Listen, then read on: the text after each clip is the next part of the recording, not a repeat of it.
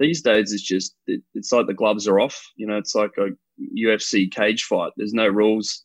They attack at random moments. You see a group attacking, and I'm like, what the hell are they doing that for? And next minute, they got 6 minutes and they win the race. The kind of rule book's been almost thrown out the window. And especially this year, watching these young guys come through, Pogacar, thinking that the classics were kind of going to be, oh shit, there's no Cancellara or Boonen anymore. Who are we going to watch? Sagan's kind of, an absolute legend, but isn't hitting his same heights. And then all of a sudden we've got Wout van Aert and Alaphilippe and Van der Poel. And it's like, holy shit, we got these guys for another 10 or 15 years. How cool is this? The Tour Down Under has become the kickoff race for the World Tour, attracting some of the sport's biggest names to the sunny streets of Adelaide, Australia each year. However, with the pandemic worsening around the world, unfortunately the TDU announced this week it was going to have to postpone the event. And so we caught up with cycling legend and Tour Down Under's new race director, Stuart O'Grady, to talk about the decision to postpone, as well as what he sees in the future for the event.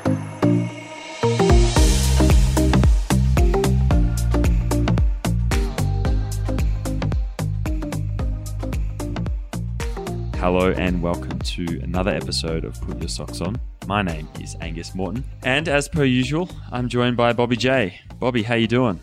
All good, Gus. Was interesting last week with all the election stuff, but that's all behind us now. We're moving forward. Weather's still good here. Got our last little dose of cycling, and now it's time to think about moving into the off season, right?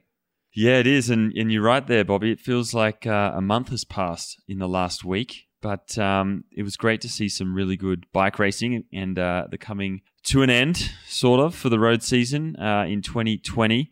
And we do. We start to look towards 2021. And, I guess maybe no more certain as to what the early season holds for the sport of cycling, but certainly a lot to think about after the 2020 year. Let's talk about the Vuelta, the final week of the Spanish Grand Tour.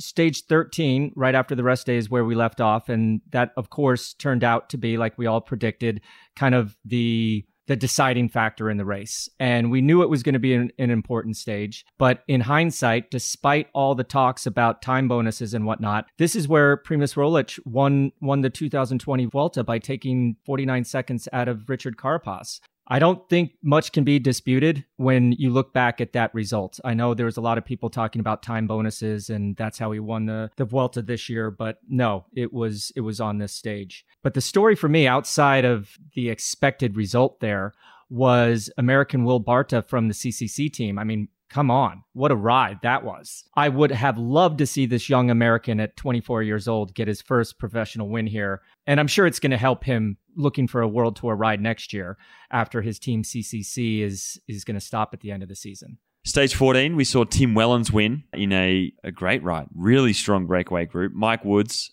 pushed him all the way to the line there with a late attack. But, great to see him get his second win in the race. Stage 15, a long one, 230k, longest stage in a Grand Tour of the season after the stage in the Giro was shortened.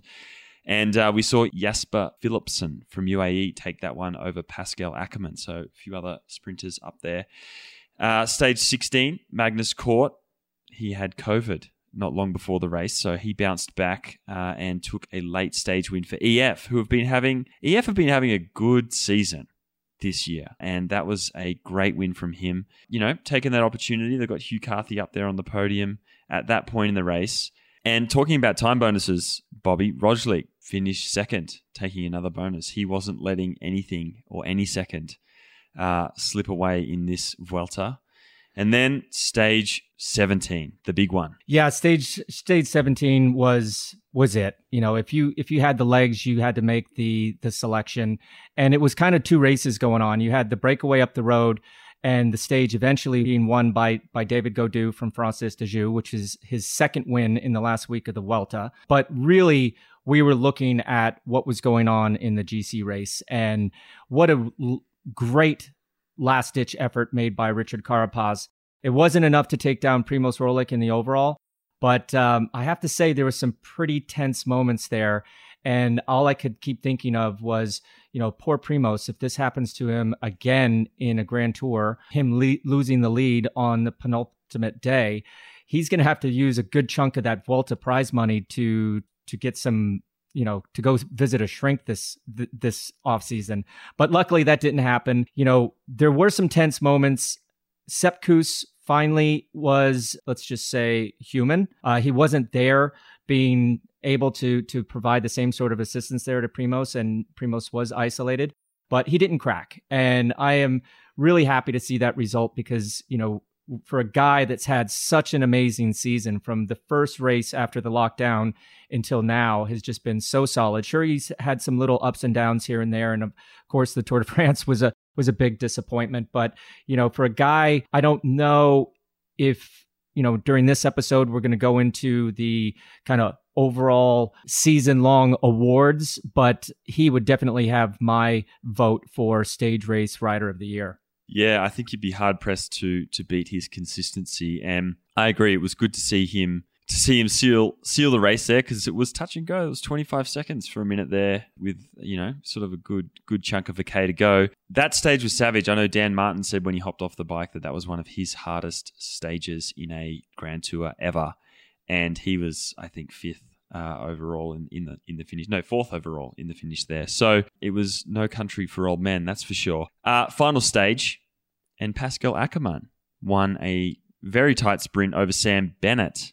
Sam Bennett was relegated the other day and had his chance to exact revenge, but couldn't overcome Pascal Ackermann. So yeah, that was a tight finish that neither knew who the winner was. So at the end of the race, we got Primoz Roglic in first, Carapaz second, 24 seconds down. Hugh Carthy. That was an exceptional ride, I think.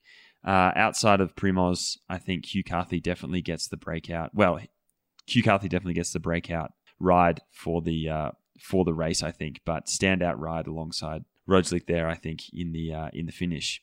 And a possible career-changing result as well. I mean, Primoz and Richard Carapaz have won Grand Tours in the past, but the result by Hugh McCarthy, that was an eye-opener to a lot of people. And this wasn't just, luck. He was on it from day one and rode brilliantly throughout. To go back on your point, EF Pro Cycling has had an amazing season, and they're getting results from everywhere. And it was just a very good thing to see a young rider ride with that sort of confidence. Obviously, the team backed him. And also Dan Martin, I think this was his best GC result in a Grand Tour, right, finishing fourth. So, I have to say, when this race calendar was put out and I saw that, the Tour, Giro, Vuelta, I'm like, man, oh man, how is this going to happen? How is this going to work? There's got to be something that's going to get in the way. But it didn't. And for the third Grand Tour of the year and the final race of the season, we had another great finish. So I don't know about you, but I'm a little bit ready to have a break from bike racing. The guys that finished and all the promoters and the medical staff and volunteers just kept it a very, very safe race. I do want to give props to Sepp Kuss. I mean, we can't say enough good things about him. He finished 16th riding in support of his leader. That was the second top 20 result he's had in a Grand Tour this year. Will Barta, finished 22nd overall, and his amazing TT kind of speaks volumes for itself. Michael Woods finished 34th, got a stage win, plus a bunch of other placings, all while supporting Hugh Carthy. And Logan Owen finished 105th, TJ Van Garden 113th. Also, like Michael Woods, they were all in support of Hugh. Young Ian Garrison from Deceuninck Quickstep finished his first Grand Tour at the age of 22 in 127th place, and surely got some great experience. So, great end of the season riding by those guys. Way to stick it out. Way to see it through to the end. And here we are, at the end of the season. But we did have the women's race as well, which was also great to see these women getting their chance to ride and to race at that level with that sort of attention this late in the year. Absolutely. They had the 3-stage challenge by La Vuelta. Stage 1, 82-kilometer stage. I believe they only found out what the stage looked like a couple of days before it started, and that was an uphill finish won by Lorena Wiebes from Team Sunweb. Stage 2 was a 9-kilometer TT, won by Lisa Brennauer from WNT Pro Cycling. And then stage 3, same circuit as the men's. At the finish there, 99 kilometers, won by Eliza Balsamo from Valcar Travel and Service. So overall was won by Lisa Branauer ahead of Eliza Longo Borghini from Trek, and third was Lorena Weibs.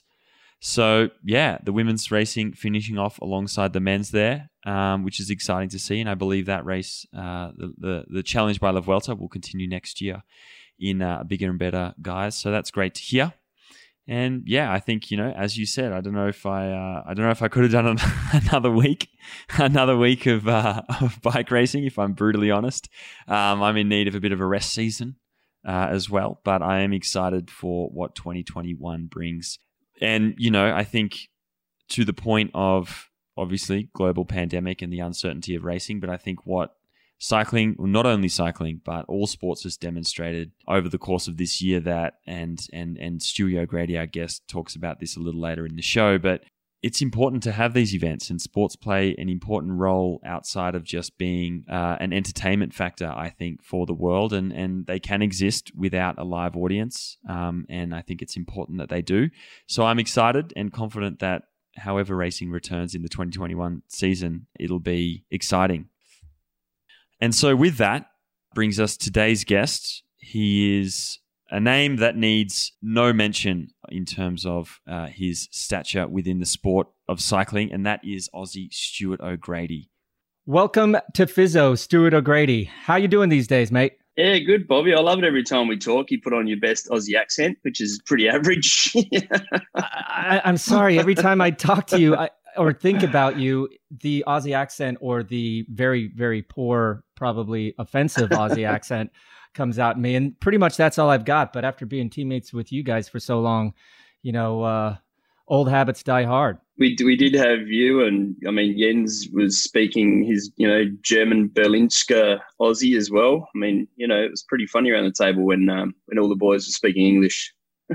Oh, Magnus Bagstedt was the best. Like, he basically spoke English with an Aussie accent. I mean, you guys were so close, and those were good times. But hey, listen, I know we're not really here to talk about past career highlights, but our listeners that don't know, Stuart O'Grady had a very long and successful career, starting out with the Aussie track program in the 90s and winning medals in the 92 and 96 Olympics. That transitioned over to a professional road career with French team Gann, which then became Credit Agricole, and that's where we were teammates in 2000 and 2001. You had the yellow jersey multiple times. In 2004 and 2005, you went to Cofidis and won an Olympic gold medal in the Madison event on the track with Graham Brown. 2006, we become teammates again at Team CSE, which became Team CSC Saxo Bank. And that was where Stuart won Paris-Roubaix in 2007 and was part of Carlos Sastra's winning Tour de France team in 2008.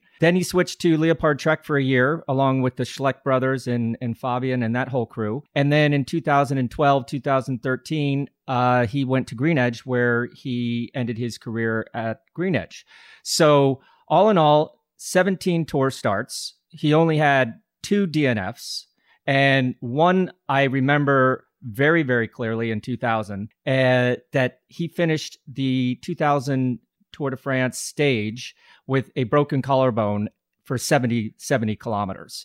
So if there was a hard man in the sport, look no further than Stuart O'Grady. But Stuart, what happened in 2007? I know we're getting older. We have glasses on now, or, what happened in 2007? I forgot that other DNF that you had. Well, both saw me go out in an ambulance, but it was 2000 where we had a big crash. There was a big pile up in the feed zone. I went over the handlebars with Jan Kasipu, and, we had the Sydney Olympics coming up.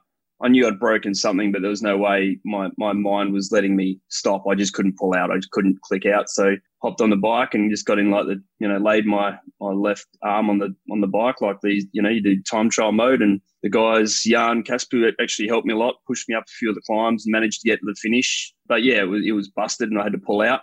But got a pin put through it the next day and then lined up in the Sydney Olympics. So still managed to get to the Olympics. Didn't have my best. It was probably my worst Olympic performance, but probably blame that on the broken collarbone, I guess. But yeah, obviously 07 before that was, Roubaix. So it was a big emotional year, that's for sure. Did I get that wrong, though? In 2007, you also had a DNF. What was that ambulance ride about? I forget that one. Oh, that was a helicopter ride, that one, Bobby. No, that was no, I'm lucky to be here, actually. That was 90k an hour down the Cornet de Roseland. And for the once every Tour de France, actually, one stage every Tour de France, I don't know, something to have the right mix of Wheat Bix and coffee, but I'd climb all right. And that day I went over the top of the Cornet de Roseland in the front group. There's only about 30 riders left, and it's not a steep climb. It was, more of a drag.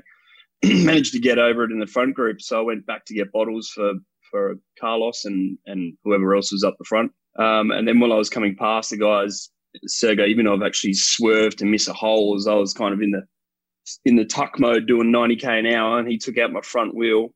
Obviously catapulted me, did a big high side, shattered all that side of my body, and then I hit a pole, and that just exploded everything. So it's the only time to this day, I thought things were bad. I had no feeling in my legs. It was just a world of pain. And next minute I'm being helicoptered off to Chambéry, where I spent the next 2 weeks in intensive care. Yeah, let's switch the topic then. Thanks for bringing that one up. It's 9 a.m. here, and now I'm sweaty palms already.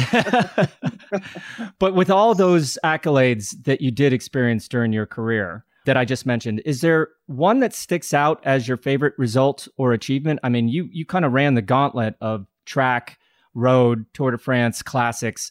What is that thing that really sticks out in your head? Is that top one or maybe top three overall achievements in your career?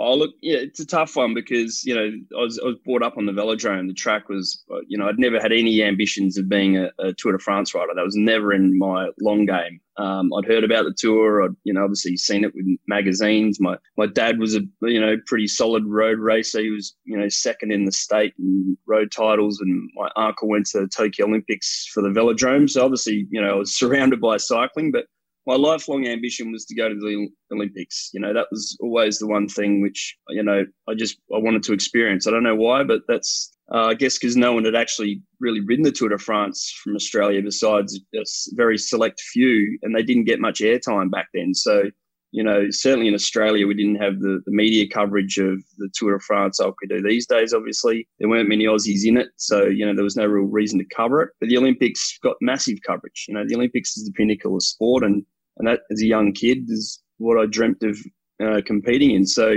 I competed in 6 Olympics, which I think, is a record for, anyone that's not riding a horse. But to kind of finally win that gold medal was probably difficult to beat.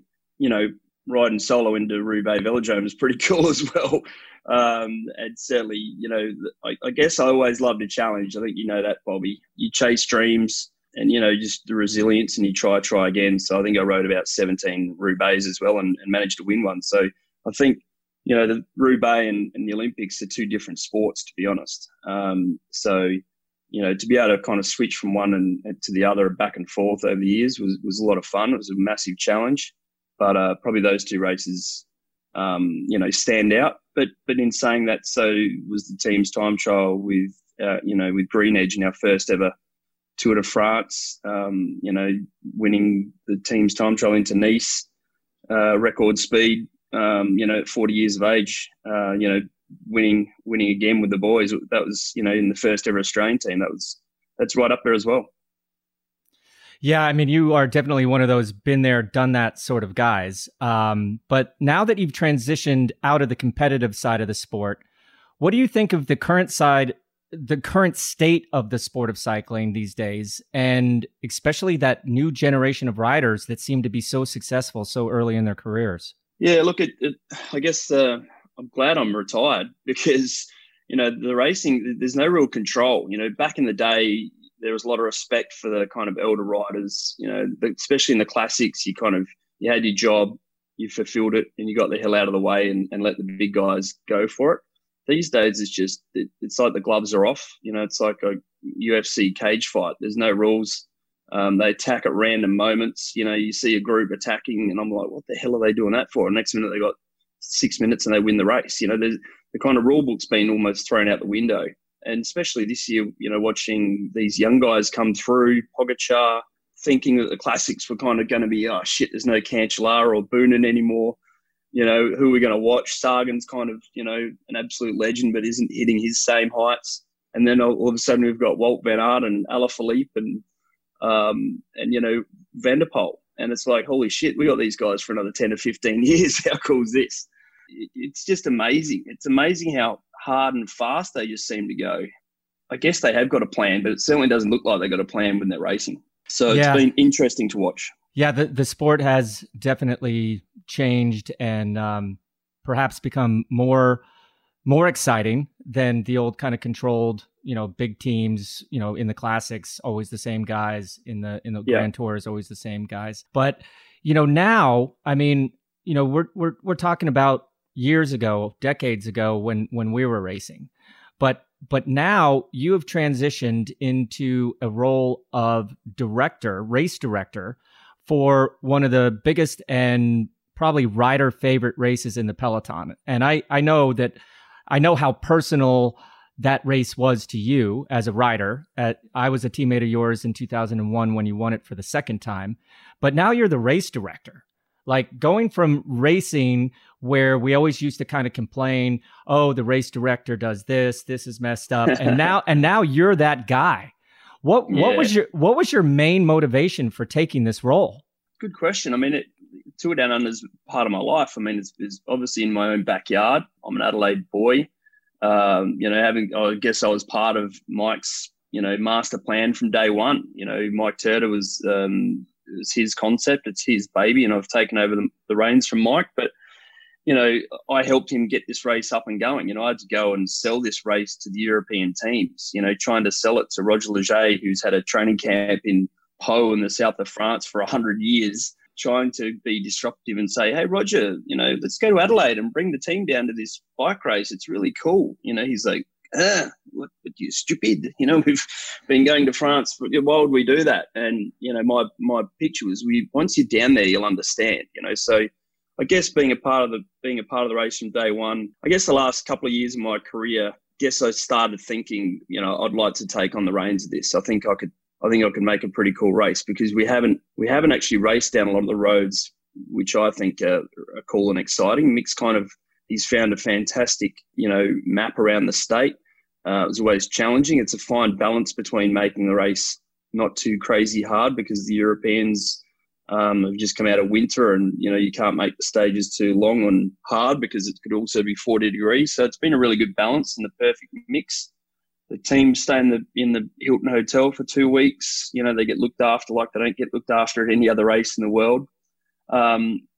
It's just a really great event, and I'm really proud of it, and always have been. And, you know, to have you guys come down and, you know, be able to kind of showcase my backyard, which no one had ever really seen before because we're on the other side of the world. I got a lot of pride out of that. And we do live in one of the best places in the world, and certainly the safest right now, that's for sure. But taking on the reins was, I'm really excited and proud and privileged to have the opportunity. I think I've created a really cool race for when we get the next one up and going. And I guess I'll bring a bit of my European knowledge to tours to, you know, just try and tweak a few things. It certainly doesn't need to be redesigned or, you don't change something that's not broken, but just a few little tweaks here and there, and some pretty cool roads, which I've got on the menu. And like Bobby mentioned it before, like how's it been on the other side of the fence, being, you know, like on the, you know, do you have a different level of empathy for race organizers, one, now that you're on that side? And then two, are you able to kind of bridge that gap a little bit between the riders and race organizers, and kind of balance that a little better? Yeah, I think so. I mean, look, it's been a massive eye-opener. I mean, no bike rider has a clue what goes on behind the scenes. It is phenomenal. I mean, the team that I've walked into here at TDU, I'm so lucky. I mean, there's got to be 20 people, working on the event. To walk into that office on the first day and kind of get given the keys. I've never run a race before, so it was big shoes to fill. Obviously, I have the experience. I know what makes a good bike race. I know all the elements about the cycling part, but I didn't have a clue about all the stuff behind the scenes. And so, they were so welcoming. They took me in. Everyone's really made me feel welcome and kind of, there's just so much stuff from the marketing, the commercial, logistics, the sponsorship team. I've kind of been able to, I guess, bring in a little bit of that with my network and connections and help in areas where let's say other race directors may or may not help out much. I've been able to open up a few other avenues with sponsorship and kind of help out with other areas where, race caravan and fun things that I've seen at the Tour de France, when I've been over there, obviously on the bike, but, when we take the cycling tours, also seeing from the other side of the fence. So kind of been able to bring in a whole new dimension to what race director is. And, obviously great friends with a lot of the DSs and obviously great mates with a lot of the riders. So being able to walk in the Hilton and, g'day, you want to catch up for a beer and sit down and just have a talk with the guys. I've got a relationship with, being a pro for 19 years. I pretty much know everybody that's involved, or, from mechanics to soigneurs, pretty much every team. So having that connection and also, I guess they give me a bit of respect for the career that I've had. So anything that I'm saying, I'm not making it up. They know that I've been around the block a few times. So it's been a really interesting transition, but, I'm just really looking forward to running my first TDU. With that, you kind of mentioned that you have some roads picked out, but how has that race developed from 1999 when you won it the first time to now? And what other little tricks do you have up your sleeves in terms of specifics besides what you've already mentioned? Yeah, look, the race has developed massively. I mean, the moment it became World Tour, things just went to another level. I mean, guys were stopping their seasons early. They were stopping in September to have their month off early. So they were beginning preparations to be, bang on the money for a race in January, because at the end of the day, it's World Tour points. Points in Adelaide are the same as points at Paris-Nice. It doesn't matter how old your race is or the history behind it. So all of a sudden, the emphasis changed from, back in our day, it was a few guys coming down for a summer holiday and, get a tan down at the beach and clock up a few Ks, visit a few wineries and still training our butts off every day, because the weather's so great here. You could afford to train all day and relax at night, but now it's full on. Now it's Formula One level. It's the guys come down, they're finely tuned, they're ready to race. They're not here. No one on the start line is kind of coming down for a training camp. Everyone's fit and ready to go.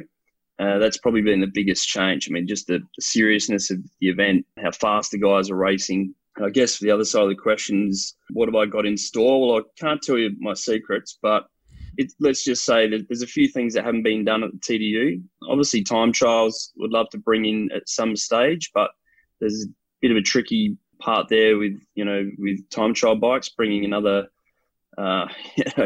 120 bikes down to Adelaide. It's about another $150,000 worth of freight. So, there's a whole new other aspect of that as well. But there's a few roads which, for the locals, we haven't touched before, and I'm looking forward to bringing it there. So you have a great race this year. You take over the reins. Now the pandemic hits, and it was announced not too long ago that next year is going to be postponed. How far along were you in the planning for this year's event before you had to make that decision? And what were like those major influencers or the writing on the wall that said, you know what, as much as we'd love to do this, it's just not going to work and we should, cut bait here? Yeah, again, there's a whole bunch of reasons. Look, the race was ready to hit go. I mean, we designed everything. We were literally waiting to launch the stage, stage by stage and launch the race. But with the pandemic kind of taking off again in Europe, you could just kind of see we better just wait on a minute, and things just kept getting pushed back later and later for the launch. Normally, we launch the race during the Tour de France while everybody, is talking about the Tour de France and getting excited about cycling. So we kind of had to push that back 1 month, and then, when the numbers started going up in Europe again, and I've been in more contact with the guys in Europe this year than I was when I was living over there, I think. I mean, and every time I spoke to them, they're like, mate, Europe's just going on about life as normal. No one's really caring about COVID, and the beaches are full, and, they were tackling it a very different way to we were down here in Australia. Australia went bang straight into kind of safety and security mode, and we managed to pretty much nip it in the butt. Obviously, Victoria's had a bit of a tough time, but nothing in comparison to the numbers. Obviously, in Europe, we just don't have that kind of living density and population, and we're isolated. So we've got a few things pretty going well for us. But, you know, we were ready to launch the race. But then, you know, as we kind of started things really starting to skyrocket in Europe, you know, we realized that teams, that they're okay at the moment. They're living in bubbles and, you know, they're doing the best job and they're finishing the Tour de France. They finished the Giro and God knows how, but they just finished the Vuelta with hundreds of thousands of cases. But we also realised that as soon as the racing's finished, everyone's going to go home and be part of the community. So the chances of transmission are probably going to be a lot higher. Australia basically isn't letting anyone into the country, which, you know, so anybody that does enter, if you can get a flight, has to quarantine for 14 days, hard quarantine. So you get taken from the airport, police escort in a bus with your plane of people to a hotel, which is like maximum security. You're not allowed to leave your room. So, you know, trying to picture, you know, 400 riders, staff flying into Adelaide and then having to quarantine for 2 weeks didn't really make sense either. So, you know, work with SA Health and the South Australian Police, you know, we kind of tried to manage the guys could still be chaperoned while out training, so they could be in the hotels, but, you know, we'd get them out, police escort, they could still get their training under the belt. But I think, you know, that was just kind of endangering the community and bringing risk into South Australia that we probably didn't need to either. So the more we thought about it, we thought we'll actually just send the teams a letter. But I guess going back a step further, the UCI for the first time in history communicated that the Tour Down Under was not going to be mandatory to attend.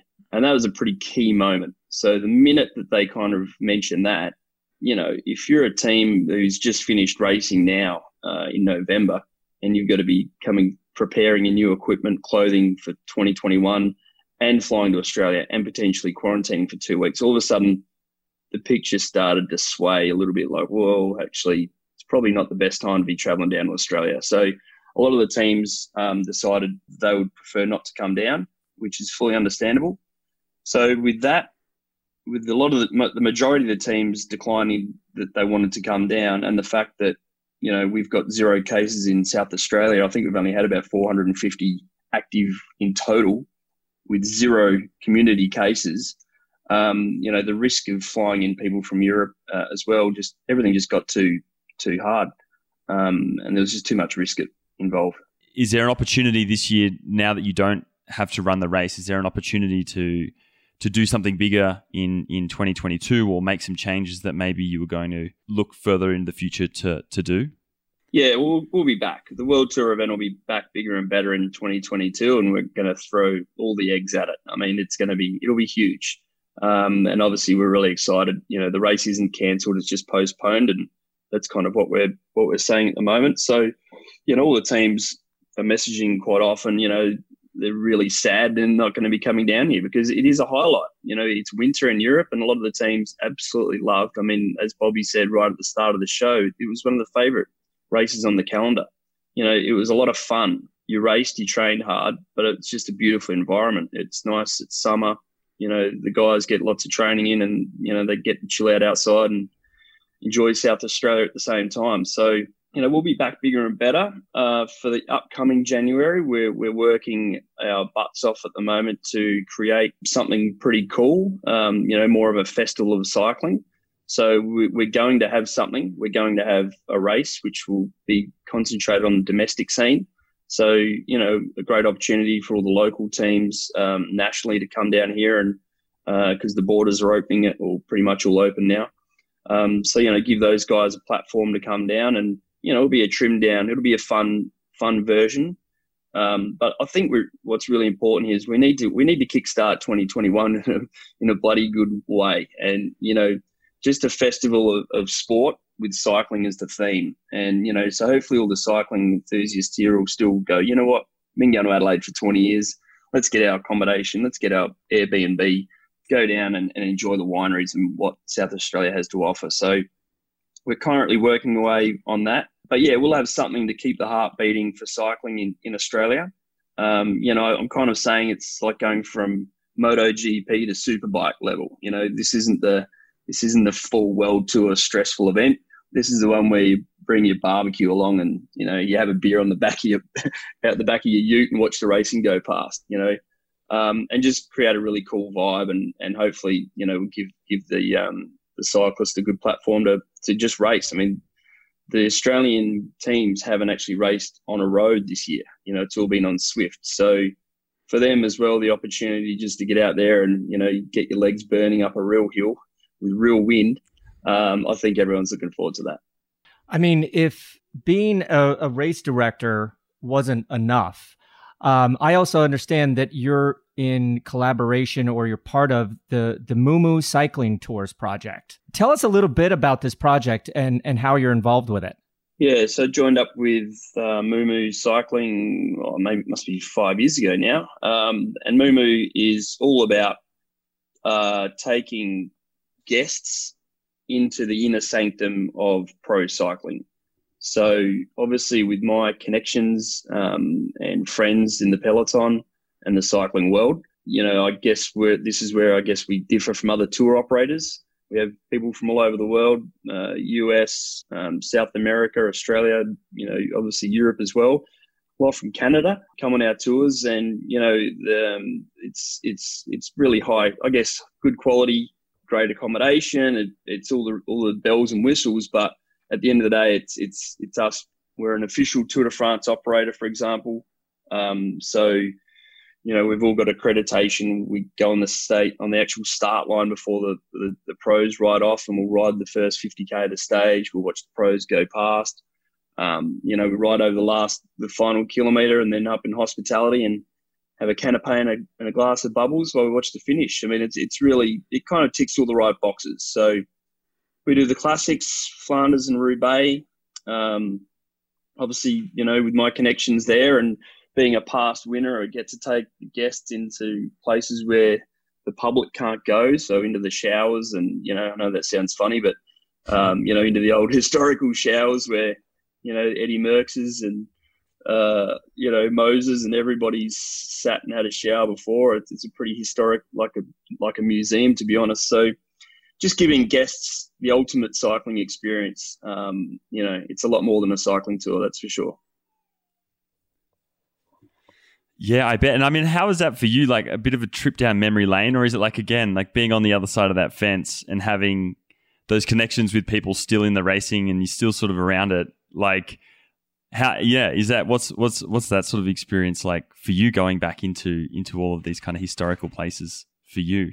Yeah, it's actually I've really enjoyed it. I mean, I get a real thrill out of it. I mean, when you're racing, you're so focused. You don't actually take in what's around you.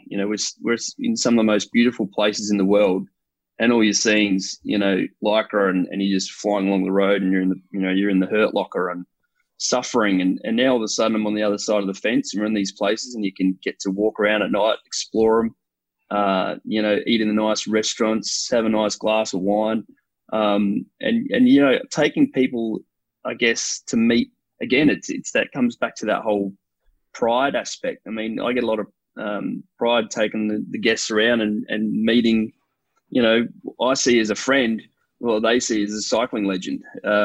So we have lunch with Eddie Merckx, for example, in the classics. He comes along as a friend. I just take him a really nice bottle of Penfolds Grange, which is the best wine we have on offer in Australia. And Eddie comes along and sits down and has a chat with us, it's one of those, you sit back and pinch yourself moments. It's things like that, which, money can't buy, I guess. But being able to walk around and, hey, Phil Gilbert, how you going? And then, Phil rides over and stops, and next minute we're having a conversation, and the guests get that real, money can't buy experience. I love it because I'm not riding and I'm not hurting. So, I'm walking around in shorts and exploring the world that I'm seeing it from a completely different angle. It's really weird and a good question because, I used to hate the mountains. I detested mountains. The only mountain I like or hill is going downhill. But now I go back and I'm like, give me my bike, and I'm riding up Alpe d'Huez, I'm riding up the Galibier, and you stop. Like the first time I actually stopped and pulled my phone out and took a photo, I was waiting for someone to yell at me, like, hurry up, get back on your bike. I'm like, hey, how cool is this? I can just stop and take a photo and no one's going to yell at me. You can get to the top of the mountain and have a beer or some foie gras. It's like you're doing all these things which go against the grain of when you're a professional cyclist. So to be able to go back to my world and do it and have fun, I love it. It's really cool. And that's what I love about cyclists in general, right? Like once you're a cyclist, you seem to always be a cyclist. And when we get together or when we see our friends, it's just, a great down memory lane sort of experience. But, you playing it forward and taking a role, I must say a more mature role, being a race director, playing the passion of cycling forward, exposing new people to what was at one time our world. That world has definitely changed. There's no doubt about it. But I think the takeaway here is just the sport is more than just watching these guys race and the extremity. It's out there and smelling the roses, taking those pictures. Not everybody is going to be a professional cyclist, but I just love the way that over these years of knowing you, now you're a race promoter, you're a tour runner, you're playing it forward. And that's what cycling's all about. And I think once we do come out of this COVID situation, I think people will be much more aware of that and appreciative of those sort of efforts. So keep doing what you're doing, Stewie. It's great. Thank you. No, it is. It's really cool. And for me being, again, I guess the normal race director wouldn't go and run tours around Europe. I couldn't see Prudhomme bringing guests of people down to Australia, but that also maintains a really strong connections with the guys in Europe.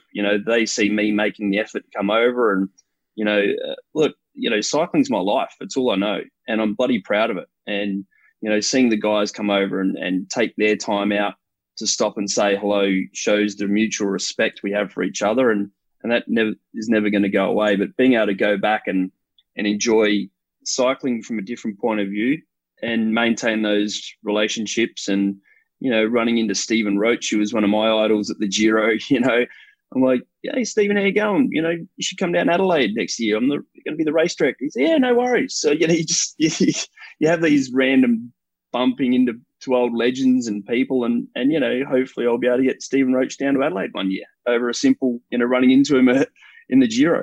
Yeah, man, that's what it's all about. Well, Stewie, thank you so much for coming on. It's always great to talk to you. Hopefully our paths will cross. And, if you ever need an ambassador for Tour Down Under, you got my number, because that was definitely my favorite race of my entire career. So we might have to make a reunion and we'll make it in Adelaide. How's that? Oh boy, I don't think anyone would complain. Maybe our wives and our children, but none of us would complain at all. Thanks for having us, mate. It's been really good to catch up. Yeah, cheers, mate. That was great. Thank you. And that's it. That's all the time we have for this week. Hope you enjoyed this episode, and thanks again to Stuart O'Grady for joining us. You can find all of our past episodes, as well as a ton of other fantastic cycling journalism over at velonews.com. Please continue to show your support by subscribing to this program, and please spread the word by telling your friends about us. You can reach out to us on social media, PhysioPod on Twitter, @thatisgus, and @bobby.julich on Instagram. Get in touch as you have been, feedback, suggestions, etc. We do love it. We take it all on board.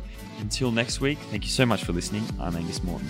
And I'm Bobby Julich. Thanks, everyone. Stay safe, stay sane, stay calm, and don't forget to put your socks on. Traveling in a fried-out Kombi on a hippie trailhead full of zombies. I met a strange lady, she made me nervous. She took me in and gave me breakfast. And she said, do you come from a land down under, where women go and men plunder? Can't you hear the thunder? You gotta run, you gotta take cover.